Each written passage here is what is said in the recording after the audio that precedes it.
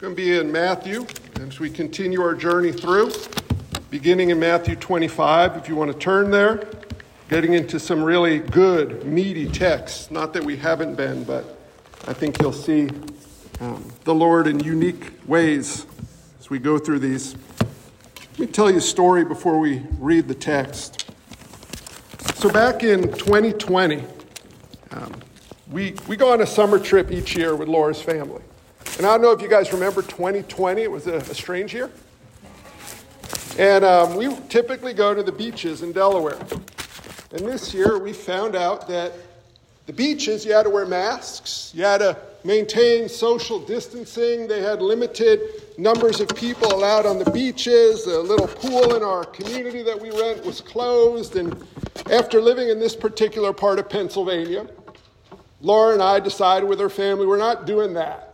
And so what we did is we went to West Virginia, Mountain High. There's a resort in West Virginia we went to. And there was no restrictions of any type in West Virginia. Maybe too soon, maybe not. I don't care. It ties into the text, so bear with me. We got to the resort, and it was like we had gone to a different world. People were congregating and talking and laughing and playing and hugging, and we went to this pool. It's a giant pool.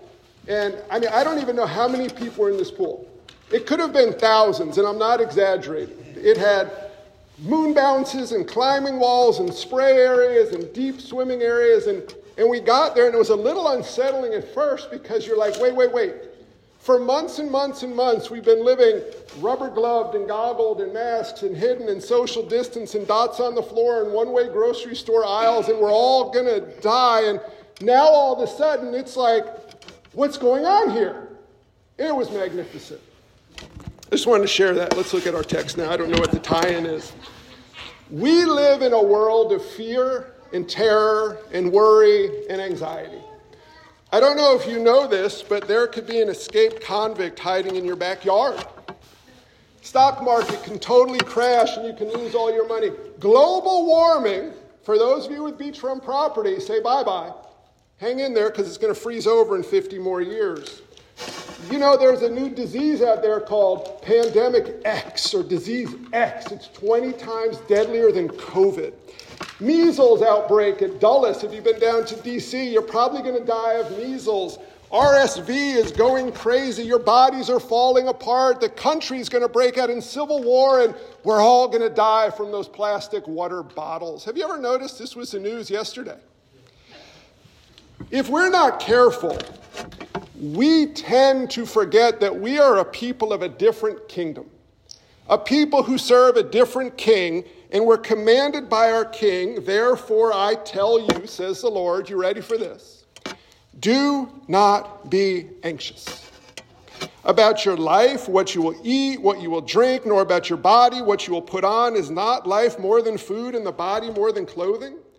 Look at the birds of the air. They neither sow nor reap nor gather into barns, and yet your heavenly Father feeds them. Are you not of more value than they?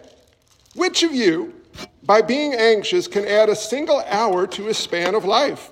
And why are you anxious about clothing? Consider the lilies of the field, how they grow. They neither toil nor spin. Yet, I tell you, even Solomon in all his glory was not arrayed like one of these. But if God so clothes the grass of the field, which today is alive and tomorrow is thrown into the oven, will not much more clothe you, O you of little faith?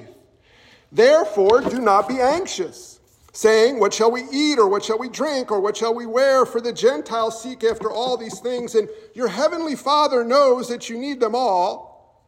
But seek first the kingdom of God and his righteousness, and all these things will be added to you. Therefore, do not be anxious about tomorrow, for tomorrow will be anxious for itself. Sufficient for the day is its own trouble. This is a word of the Lord. Thanks be to God. Don't miss how strange the command is. Who here wakes up in the morning and goes, I want to be anxious? I'm not supposed to? Oh, bummer, man. This anxious thing is awesome, and we're supposed to not. So here's the thing. Stop. Don't be anxious. Again, it's a silly command because if you're anxious and you're commanded not to be anxious, what are you going to be? Anxious that you're anxious. It's when the doctor says to the anxious person, being anxious can cause long-term health issues. Well, gee, thanks. I didn't know about that to worry about. What's our Lord doing here? How are we to pull this off? How does this relate to the gospel? It relates this way. COVID hysteria was caused by trusting, ready for this, the science. Definite article is a big difference in science. Lived hysteria in the world is trusting self and stuff. Do you remember our previous two texts? Joy is trusting God. So when we start with this therefore, remember everything Jesus has been telling us before. We've seen in Matthew 4:17, Jesus arrived and said what? Repent, for the kingdom of heaven is at hand. Matthew 5:2-11, Jesus tells us what citizens of the kingdom of heaven are like by new nature in Christ. Matthew 5:17 and following is how we as believers, we as citizens of the kingdom of heaven are to live. Our Lord is instructing us in how to live. So stick with me here. In our text, we are seeing that we are freed to seek first the kingdom of God and his righteousness, and we have no need to be anxious if we understand who God is and who we are in Christ. So let's start with a really easy question. What does anxious mean? What is anxiety? It's a weird term, right? You guys ever watch the movie Jaws? Best explanation I ever heard. Da-dum, da-dum, da-dum, da-dum, da-dum, da-dum, right? It's living life with the theme music of Jaws in the background while you're always looking for the fin, real or imagined. You ever think of it that way? You ever feel that way in life? Bottom, bottom, bottom, bottom, bottom. Fill in your fin. Anxiety is being on alert for a threat, real or imagined, in a way that doesn't lead to resting in and enjoying God. Physically, we get a fight or a flight response. Philosophically, it's a failure to understand purpose. Listen to that carefully. When you go through life and can't understand a purpose for what's going on in life, circumstances of life, the world around you, you have anxiety because you're missing the reality of who God is and who you are in him. Anxiety manifests itself in all sorts of different ways. Sometimes anger, sometimes apathy, sometimes fill in the blank, anywhere in between. But every one of us are anxious people. We deal with our anxiety by drink, drug, distraction, denying, ignoring, apathy, entertainment, or on and on and on. We trust in ourselves, we trust in our things, we try to grab for an illusion of control. But here's the thing. You have no control, and it's the most unsettling thing you'll ever experience in the flesh. Anxiety runs rampant because we want to be God. Do you ever think of that? We want to be in control of everything, and when we realize we have no control over something, we become anxious. Y'all tracking with me? I got to make sure you're with me. Anxiety is based on a desire to have control for ourselves that is God's alone, and a failure to trust him as a perfect heavenly Father. So what Jesus is saying is, if you understand who you are and who God is, you would never be anxious about anything. We're not going to get fully there on this side of glory, but my friends, we live in a world of terror and hysteria, and we believe the lies. You are going to die. You know when you're going to die? On the day God ordains you to die.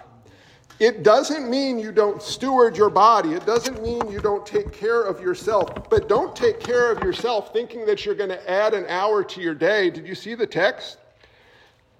What does it say here? Yet we're dealing with the worry. Jesus says, verse 27, which of you by being anxious can add a single hour or span to his life? We live as if we have the power of God to control life. Do you ever, you're going to die the day God has decreed you to die and you can't change it. But if you're in Christ, you're never going to really die. You're going to live. So what are you anxious about? If you lose your job, side note, God wasn't surprised. God knew, God ordained, God decreed that you would lose your job, Romans 8, for your good and his glory. So what are you anxious about? Listen, I'm totally hypocritical here because I can specialize in this stuff. But our Lord is telling us something magnificent. He's reminding us of what we are. Do you know what we are? We are not kings. We are stewards. We are the people of God. Amen. We are saved to steward God's stuff according to God's word for God's glory. You tracking with me? If I asked you, what is your net worth? You're going to give me the wrong answer if you know. If I asked you, what net worth has the Lord entrusted to you of his? There's a better answer.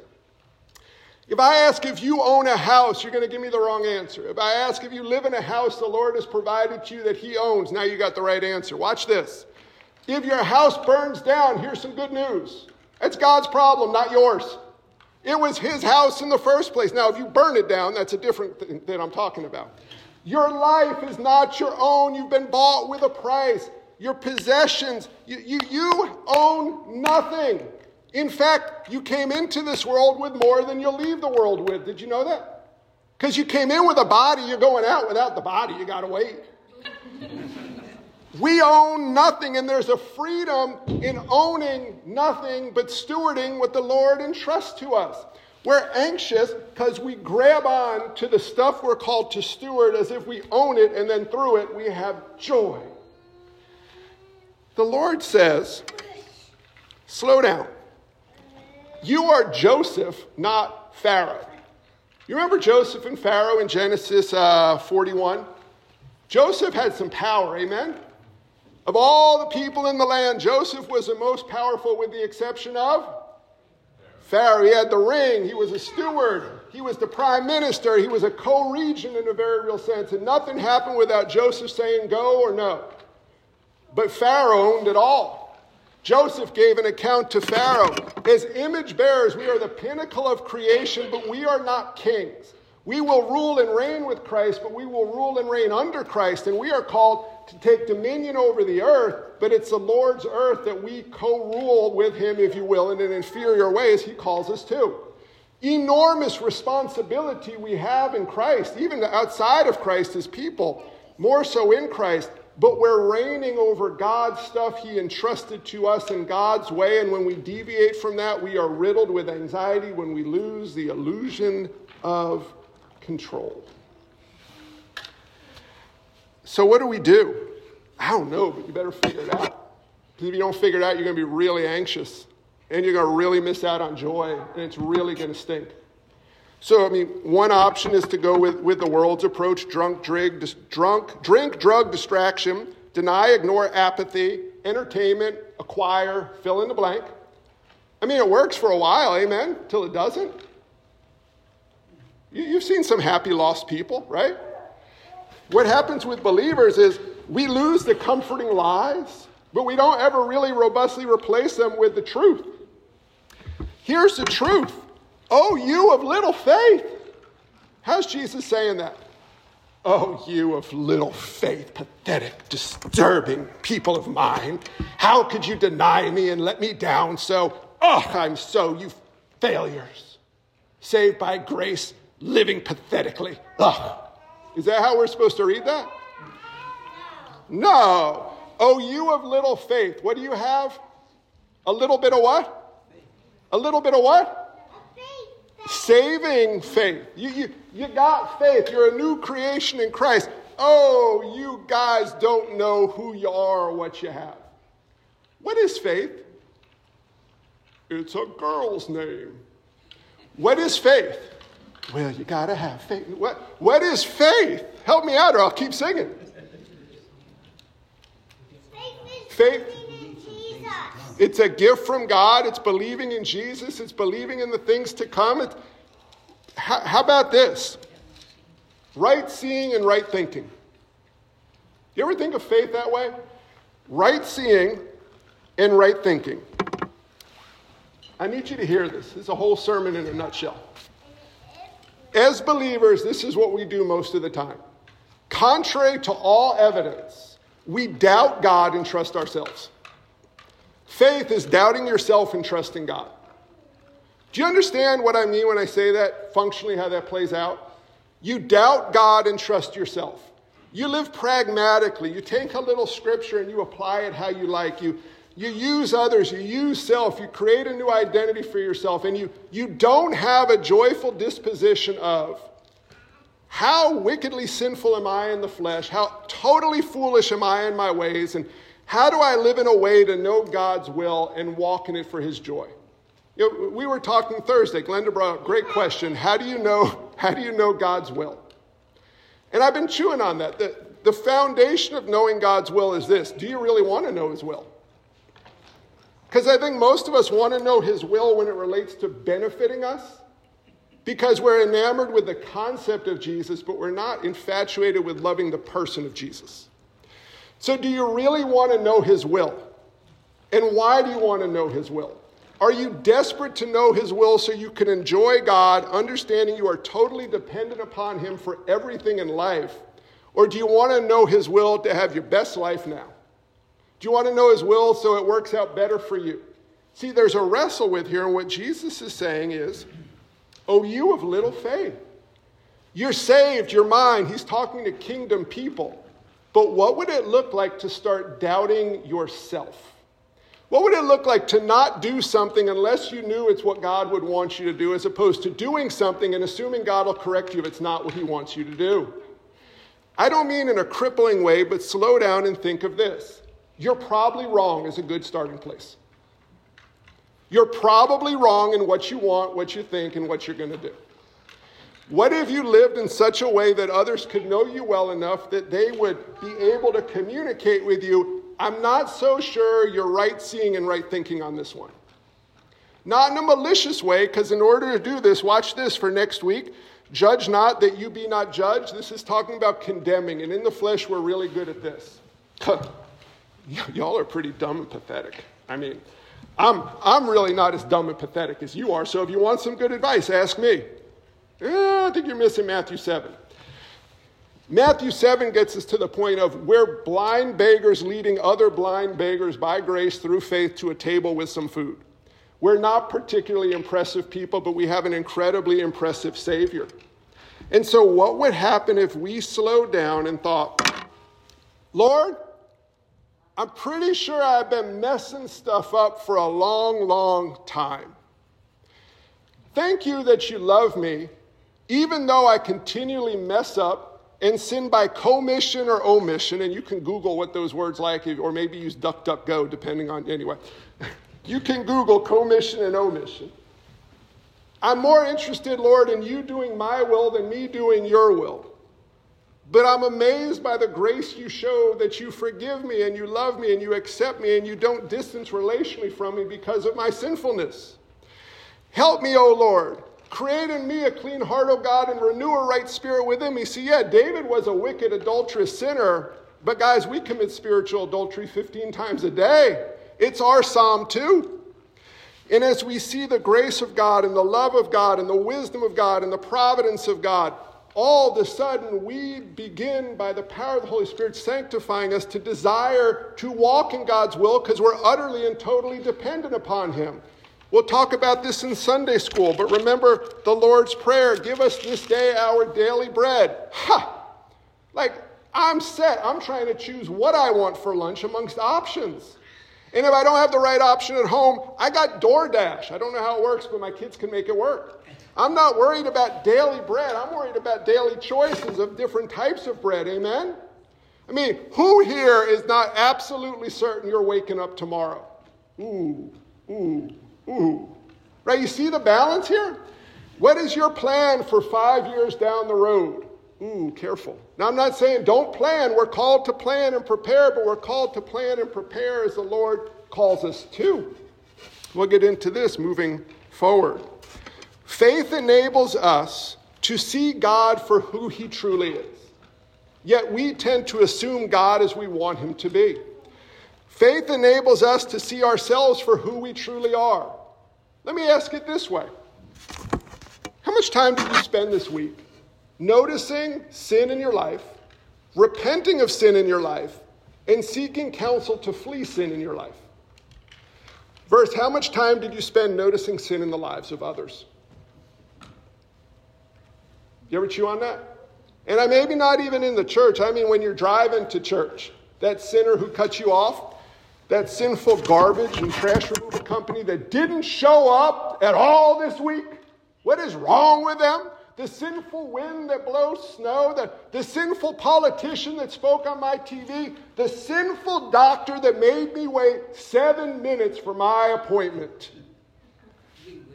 You got bigger sinners you notice? We'll talk. Why do we notice sin in others so robustly, but not in ourselves? Why does it grieve us when others sin against us, but not when we sin against one another? And these are the ones to notice. How about this? Faith enables us to see things for what they truly are. People, possessions, and abilities. Faith enables us to see, rounding this out, others for who and what they truly are. I'm reading a book. We may use it for Sunday school. I can't give you the title because it'll confuse you off the bat here. But do you understand why there are other people in the church? They exist as a nuisance to you to help refine your faith. They're examples of what you would be if you weren't as mature as you are. Amen? Why are there other people in the church? Because that's what a church is. It's a collection of people that the Lord brings together by grace through faith to build up one another in the power of the Holy Spirit, and it's not able to be done in human power. These people are here because you need them and they need you, and you might not like them, but you're called to love them and grow in your likeness for them, and the Holy Spirit will enable that. Faith enables that. Try to do church without faith, and you got cliques and irritants and hop-arounds till you find a church that you like in the flesh. Think of the list, if you like, of the things you wish people would do differently here. Now think of the list of things that you can glorify God by seeing his hand at work in the lives of others, both individually and corporately. When you pray, when you live, are you able to pray in such a way that you're able to see God's work in the lives of one another, or do you look at one another in such a way of, look, it's your deficiency? Someone doesn't show up today. Is your first thought lazy? Someone shows up 10 minutes late. Is your thought, look at them 10 minutes late? Or is your first thought, praise God, they showed up. I wonder what's going on with so-and-so. I should check in with them. We tend to view life through the wrong lens, and it's not the lens of faith. It's the lens of the flesh, and I'm talking to the people of God, and this is why we're riddled with anxiety. I got news for you. If we wake up Monday and the stock market drops 1,500 points, the world will freak out. Can I tell you something, brothers and sisters in Christ? In the flesh, you will want to freak out, depending upon your age, right? If you're in your 40s or 50s, you might recoup it. If you're in your late 70s or 80s, good luck. I hope you liquidated your stuff before the crash. But if you're walking in Christ, if you're living by faith, you're able to go, it's okay. If the mountain should fall into the heart of the sea, or the market should lose 30% of its value, we're going to be okay. How? We're going to be okay. How? We're going to be okay. But how are we going to be okay? Ease back on the control grab. We're going to be okay because God is sovereign. We're able to not be anxious about life, what we will eat, what we will drink, what we will put on. You want me to put it differently? You don't have to worry about selling your house or buying a house if you don't own a house. Why? I don't know, because Jesus says so. You don't have to be worried about your job. Keeping your job, losing your job, or getting a new job. Why? Because Jesus says so. Now, don't misunderstand. There is human responsibility, but there's also overextending. You don't need to worry about your provision. Why? Because Jesus says you don't need to worry about anything. If God feeds the birds, how much more will he feed the pinnacle of creation? If God dresses up the flowers at Longwood so pretty, what are we concerned about? So what are we concerned about? How do we unpack this? We live for our own glory. We live for our name to be hallowed. Think about it. If someone comes up to you and says, You are stupid, ugly, and annoying. How would you respond? Don't give me the churchy answer. How would you respond? Oh, yeah? Well, you is stupider, uglier, and more annoying, and I know other people agree with me. Amen? What if your answer was this? You're right. I am stupid, I am ugly, and I am annoying. I'm so stupid, I think I can navigate life according to my own wisdom, and I try it all the time. I'm so ugly because I sin constantly. I don't even notice I sin. I'm so good at it. And I'm annoying. Oh my goodness, I'm sure I am annoying because I'm so self-centered. Thank you for pointing those things out to me. I'm so thankful the Lord has saved me by grace through faith. Could you help me in Christ to not be so stupid, so ugly, and so annoying? Why is that not our first reaction? Because we're glory hounds. We're focused on hallowing our name. Our Father in heaven, hallowed be your name. Because God takes ugly, ignorant, stupid people and beautifies them in his power for his glory, corporately in the church to put us on display. Now, don't try this out downstairs in Sunday school, amen? Hey, John Calcaterra, good morning. You sure are ugly. Yeah, there's truth in the old song. If you want to be happy for the rest of your life, you know what you do? Never make a pretty woman your wife. Biblically, here's why. If you get a wife, not who looks ugly, but spiritually who understands her ugliness, she is going to help you as her spouse see how ugly you are, but how beautiful Christ is. We're a collection of spiritually or fleshly ugly people being made spiritually beautiful, but what we try to do is live like the world as glory hounds seeking to hallow our name. We serve our stuff. You know the expression, the almighty dollar? Doesn't that kind of sound weird? On our currency, it says, in God we trust. And on our God, it says, in our currency we trust. What if we slowed down and stewarded God's stuff as opposed to try to use it as our stuff? We want people to serve us. We are saved to seek the interest of others ahead of ourselves. Think about how easy it is to notice the deficiencies of one another where they fail to serve you as you believe they should. Why are you more concerned about that than where you're failing to serve others in light of how Christ served you? Because you're not walking by faith, you're walking by sight. You're walking in the flesh. And our Lord is being so gracious to us here in saying this. Brothers and sisters in Christ, remember the gospel. Do you know what the gospel is? There are so many different ways to articulate the gospel, but one way is this. We are new creations in Christ. Colossians, we have been saved from the domain of darkness and rescued to the kingdom of God's beloved Son. We are created with a new nature. We are children of a perfect heavenly Father. And his commission to us in the gospel is this. The Lord says to us, you be attentive to doing my will, and I will be attentive to looking out for everything in your life. How freeing is that? Our job is to rejoice in focusing on doing the Lord's will as we rest in the reality that God will look out for all of our affairs.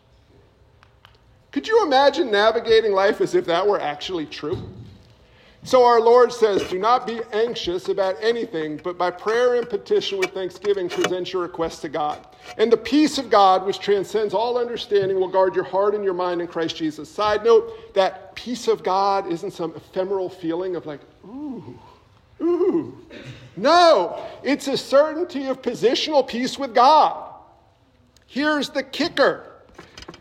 Our lives in Christ should have no anxiety, because anxiety is simply irrationality. It's an irrationality of feeling like we know better than God.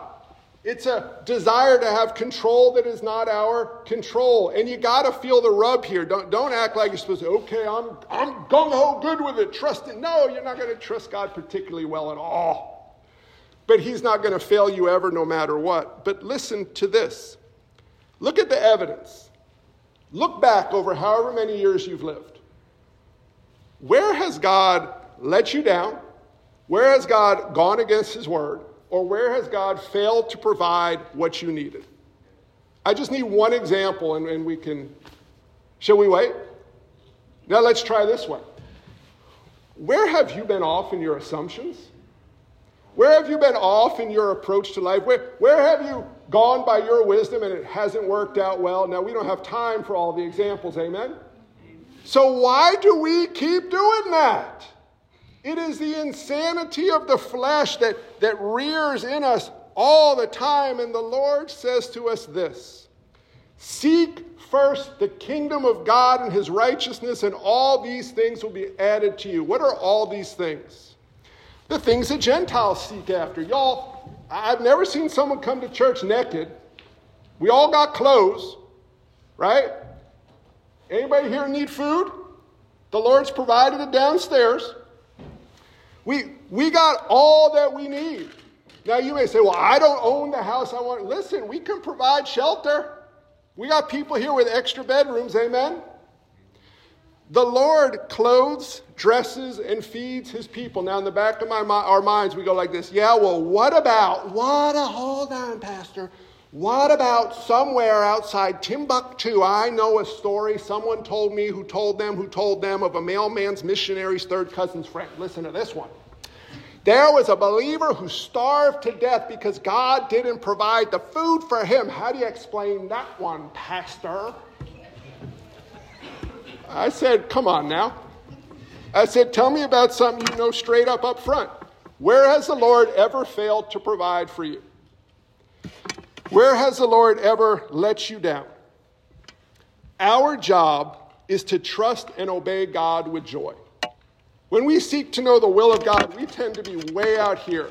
Like, all right, so God, I'm praying for your will. I bought my 4th vacation home. And I'm redoing the 3rd bedroom in the basement on the left-hand side. And I really want to do your will on the fixtures in the bathroom faucet. So would you prefer I go with the gold faucets or the platinum faucets? Lord, not my will, but yours be done.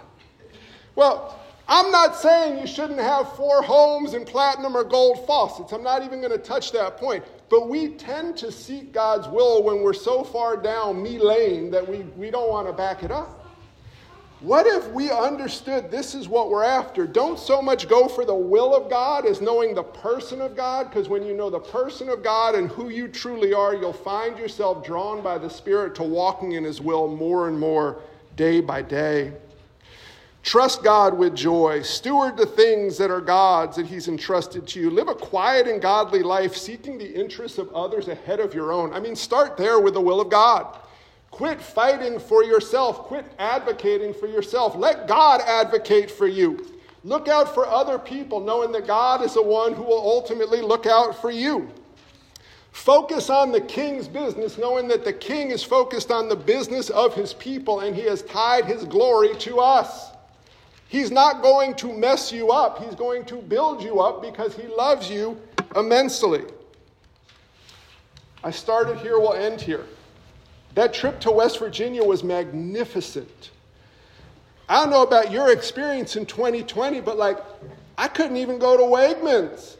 I felt like I was living in a sci-fi movie. People were so far apart from each other, and they were like triple masking, and the aisles were like one way, and if you went the wrong way in an aisle, people would start screaming at you.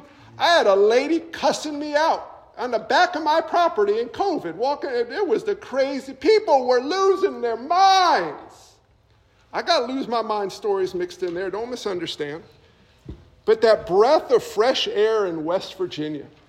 I remember getting there. My little nephew ran up to me to give me a big old hug. And in the back of my mind is this thought, I thought, that's ridiculous.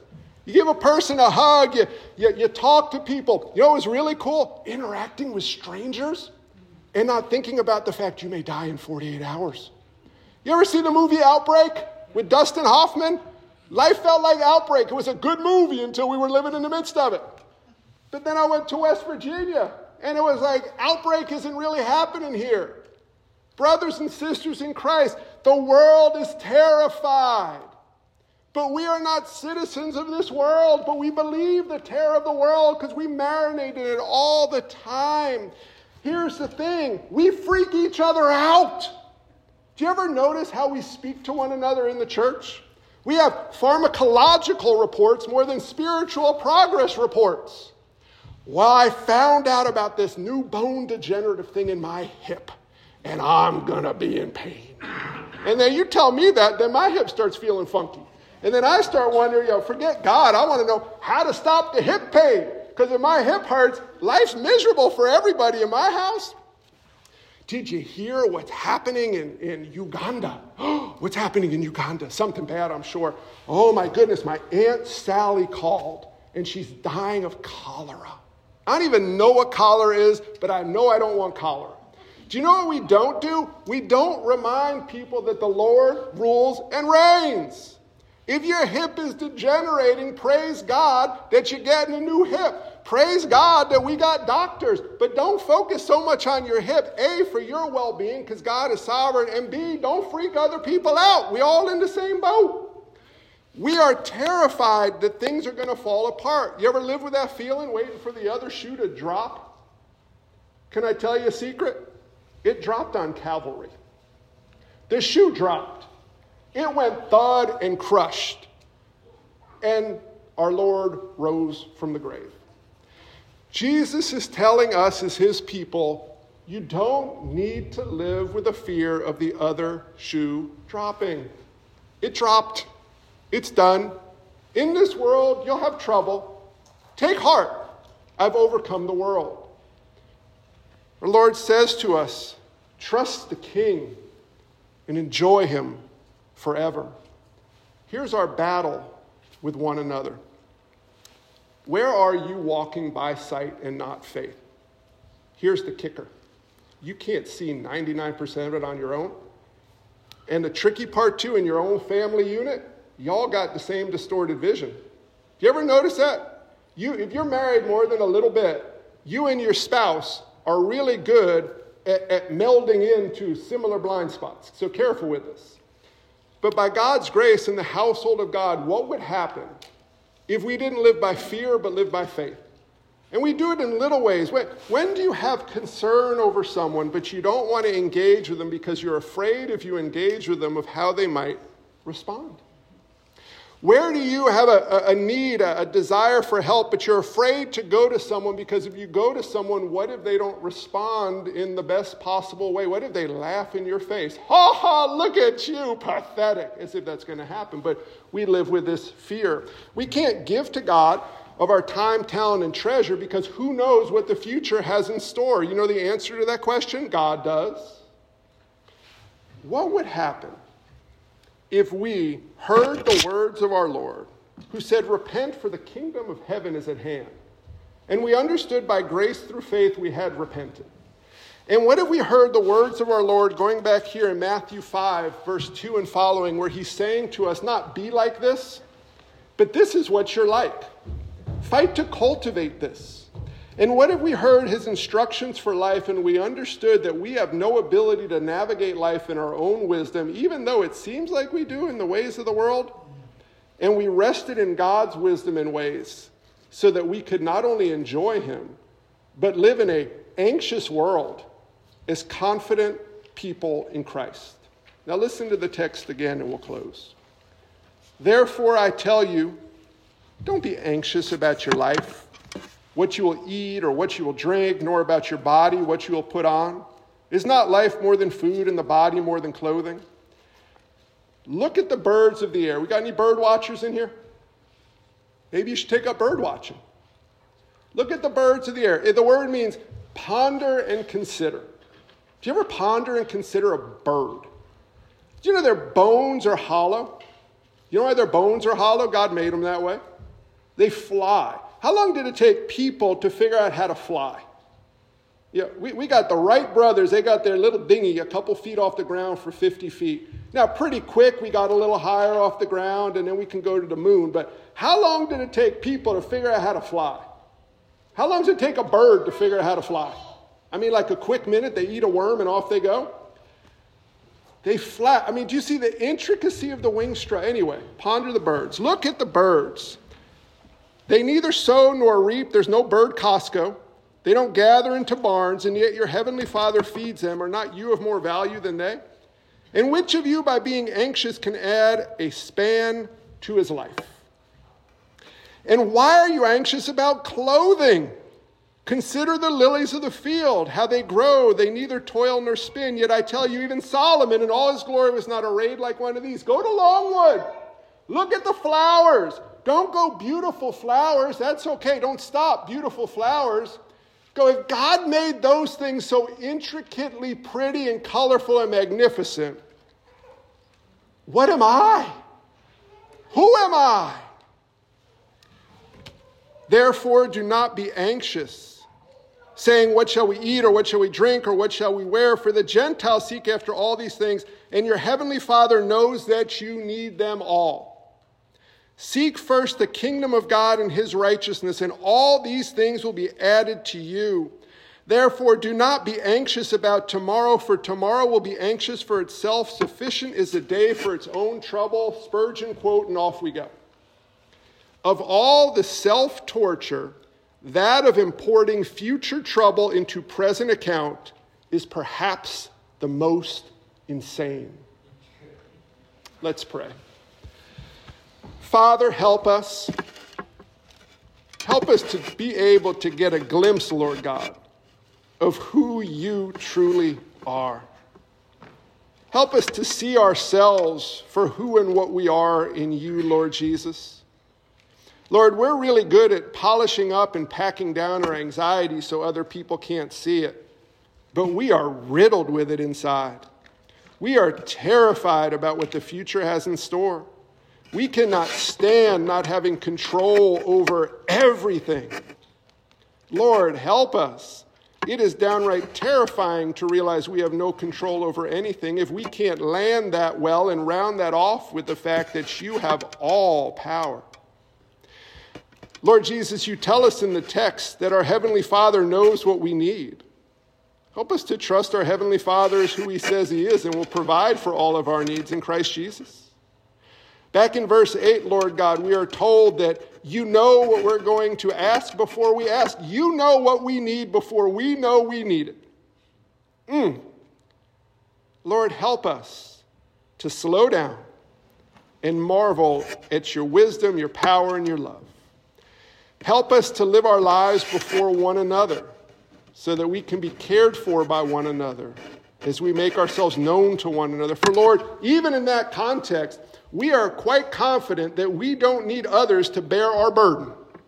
Even though you say, bear one another's burdens and so fulfill the law of Christ, Lord, we respond to you, I need no man to bear my burdens, for I can do it fine. Forgive us, Lord. Help us, Lord.